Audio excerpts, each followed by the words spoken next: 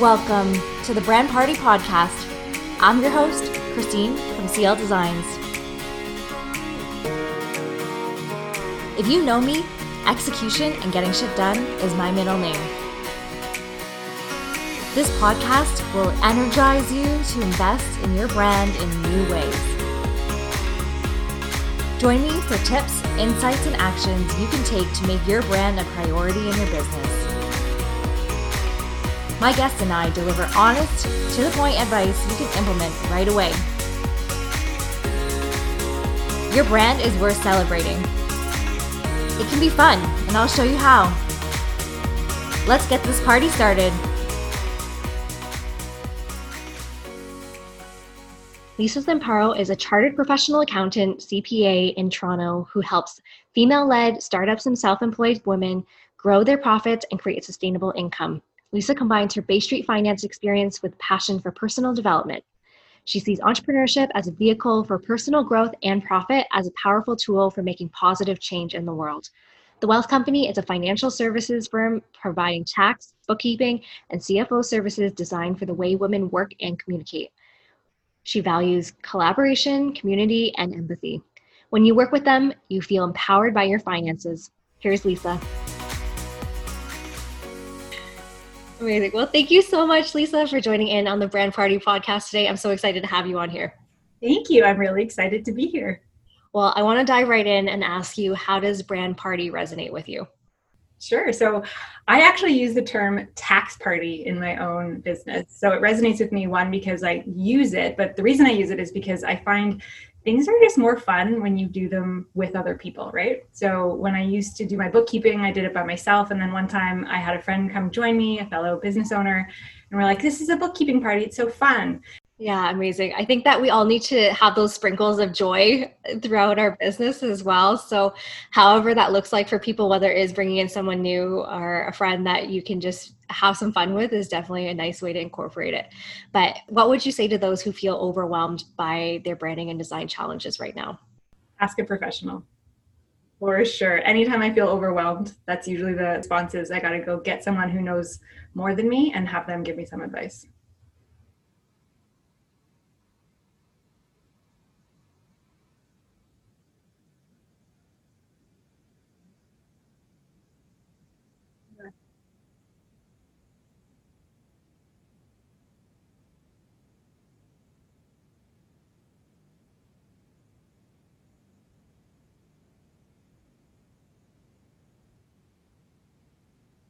Yeah. And just to be clear, when we say the word wealth in terms of like the Wealth Company, my business, it's spelled WELLTH, which is that blend of well-being and traditional wealth and finances. So, I mean, ultimately, I think the impact is you're going to feel better because being balanced, feeling happy, healthy, and wealthy, that stuff makes us feel good, right? But I think more tangibly, what this means to me, well-being, is it's more than just the absence of the stuff that we don't want. It's the cultivating and creating of the things that we do want.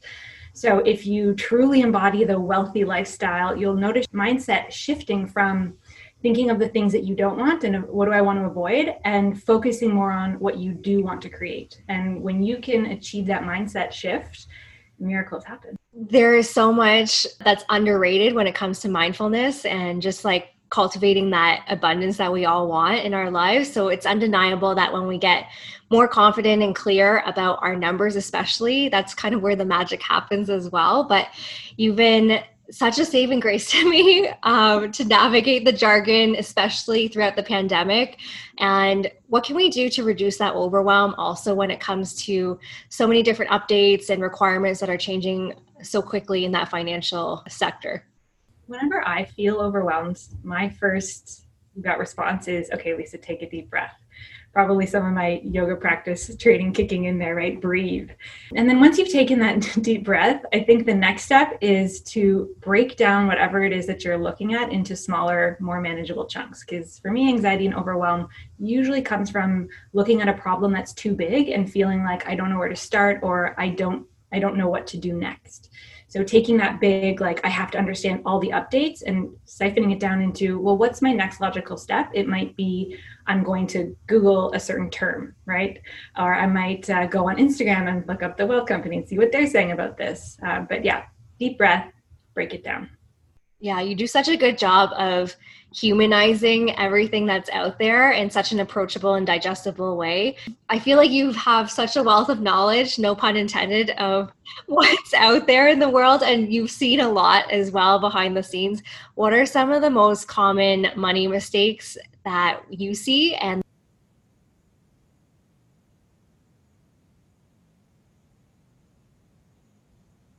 Yeah. Well, I think the first thing I want to say for the people watching and listening, if you resonate with any of these problems that or mistakes that I'm about to say, please do not beat yourself up, because almost all of us have been through this, myself included. Even as an accountant who knew better, I have done these things too.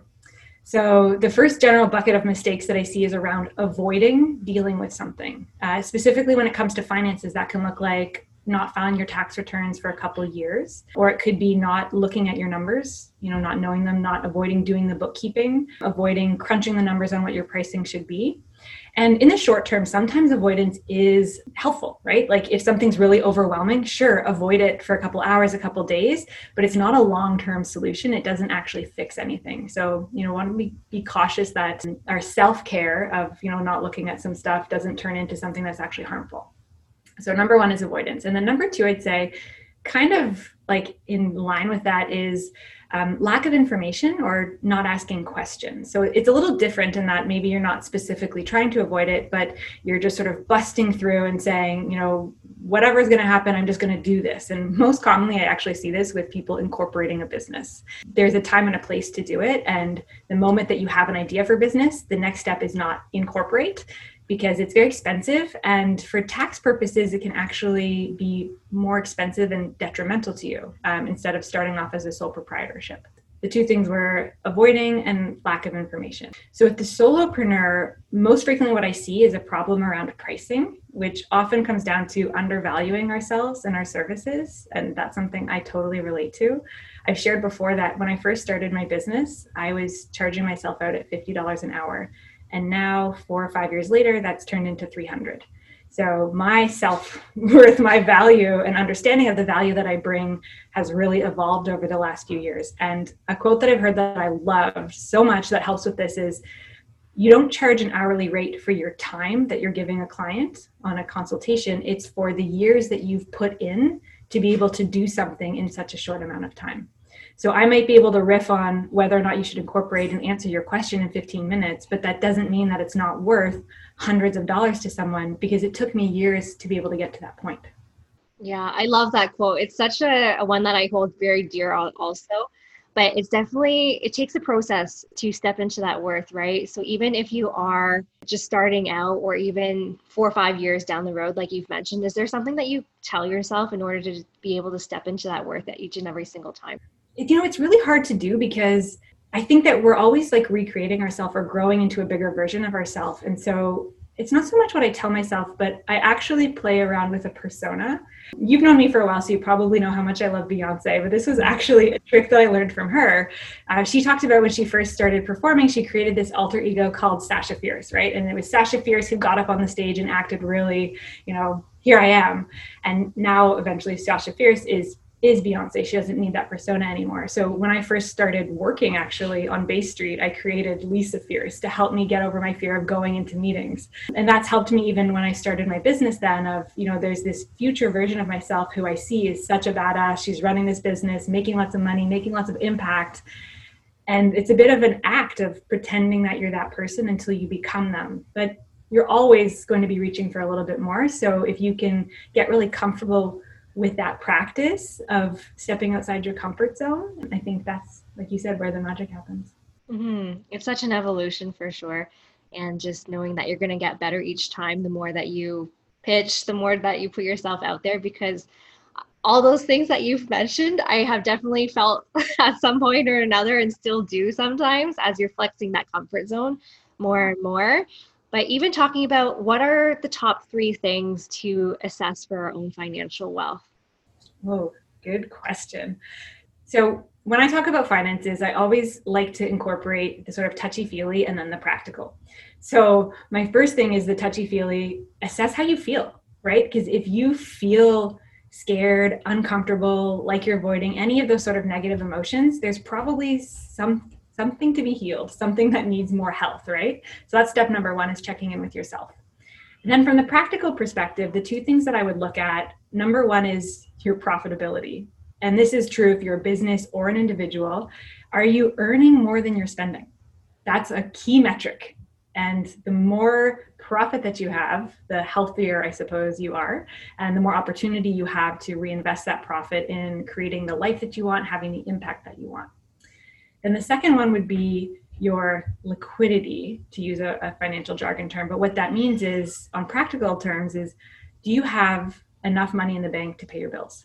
So I'd look at my bank balance versus my bills, and how many multiples of my bill payments do I have in the bank? So let's just throw out some numbers. If your bills in general cost you $2,000 a month, how much cash do you have in the bank? Is it 2,000? Is it 4,000, 6,000? Is it 500? And ideally, we want to have 2 to 3 times our monthly bills to feel secure. But that number, I guess, can change for everyone. It could be 6 months. There's a lot of personalization that comes in with those metrics. Yeah.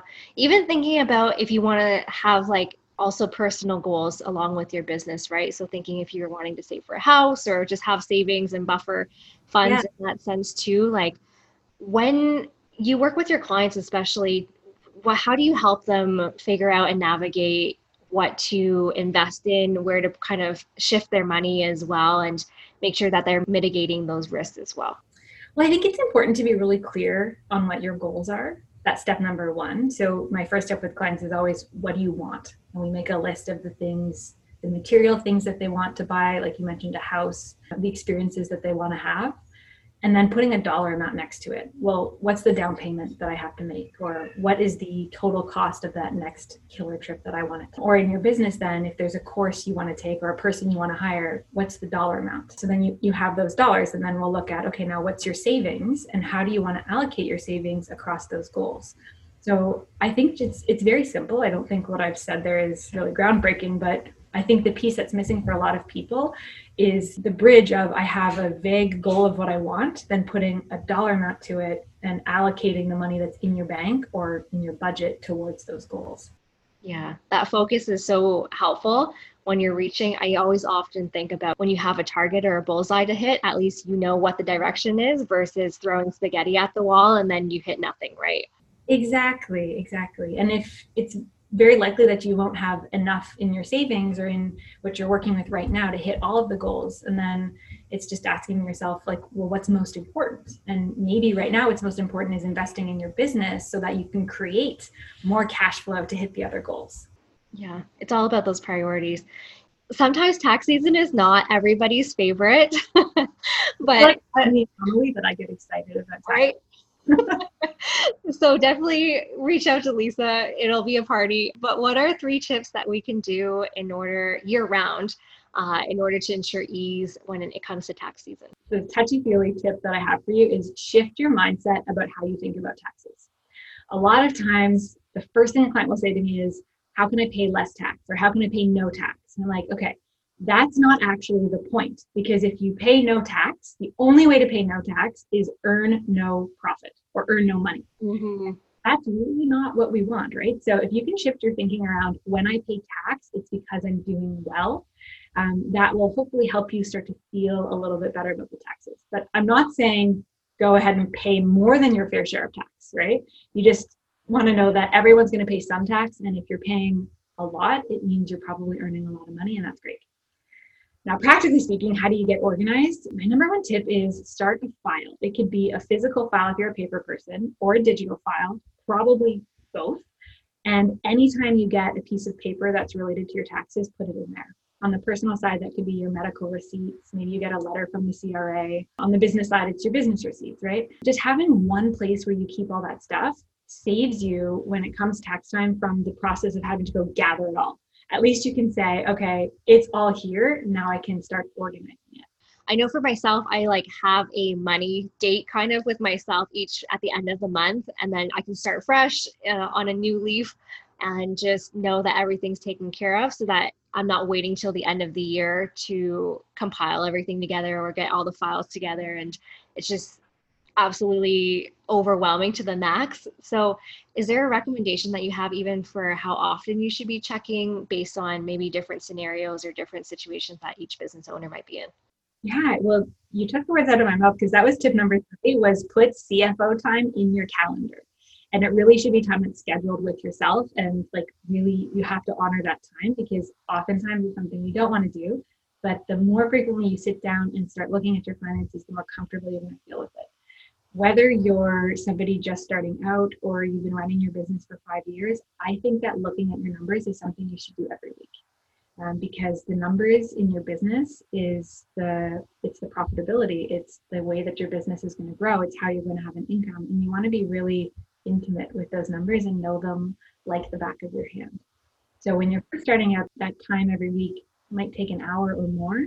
Maybe if you're more experienced, it's shorter, 5 or 10 minutes to pop in to look at your financial statements. But I do think it's a habit that should be weekly. Amazing. And also, Lisa, do you have any favorite tools that you use to keep track of finances also for you and your clients? Excel is my number one favorite because it's very flexible and we can build custom reports. I do cash flow tracking in Excel, but then I also love bookkeeping software. So if you're a really small business, when you're just starting out, it's fine to use Excel to keep track of your invoices that you're sending to clients and your business expenses. But once things start picking up speed, I highly recommend getting into something like QuickBooks or FreshBooks. Having software that organizes it all for you and is sort of fun to use, I think it's fun. It makes that task more enjoyable. And so I have a few rapid fire questions for you, Lisa. Are you ready? Yes. What are you currently celebrating? Personally, I'm celebrating that I just had my second baby, so my family is growing, which is really fun. From the business side, I'm celebrating, I'm going to say profitability. So I know this year has been really challenging for a lot of people with COVID and with our businesses slowing down. But I actually have had a bunch of clients in the last couple of weeks share with me that things are going really well for them. So I'm celebrating it for my clients who are telling me, hey, I actually don't qualify for the wage subsidy this month because my revenue is higher. I just think that's really cool to watch people figure out how to thrive and flourish in times that are so challenging. There's a lot of opportunities as much as there are threats in the world. And I think there's so many businesses that have been created from the previous recession, for example, that it's really inspiring to see what people innovate and create during these times. And we'll be able to look back on from there too. But what's the number one thing that you want people to have fun with from this episode? I think it's the mindset shift, practicing moving your thoughts from focusing on what you don't want. I don't want to lose money. I don't want debt. And shift that into, I do want to create a profitable business. I do want to have savings. That for me is the key to everything. And I know I've talked a lot about mindset. It's super important, but so is action. But the thing about action is it's really only impactful when it's backed up by the right mindset. So have fun with watching your thoughts and sort of shifting them into that more optimistic, focusing what you want. And when you're in that good feeling place, then go for it. It's an absolute game changer. What is your bold legacy, Lisa? When I started the Wealth Company, it was motivated by wanting money or lack of money or lack of education about money to no longer be a barrier for people having the kind of life that they want. And that siphoned specifically into helping people start businesses. That's the legacy that I want to leave, is in this new wave, this new economy, the gig economy of so many more people being freelance or self-employed. I really want to empower as many people as possible to feel good about their finances and create businesses and lives that are thriving and wealthy. Amazing. Well, thank you so much, Lisa, for taking the time to join in on the fun on the Brand Party podcast. Where can people find out more about you? I live mostly on Instagram. So I'm at lisa.zamparo and the business is at The Wealth Co. So I'd say hang out with me there. Thank you so much, Lisa. Thanks, Christine. Enjoy the Brand Party? Leave a rating and review to share the fun we've had. Until next time.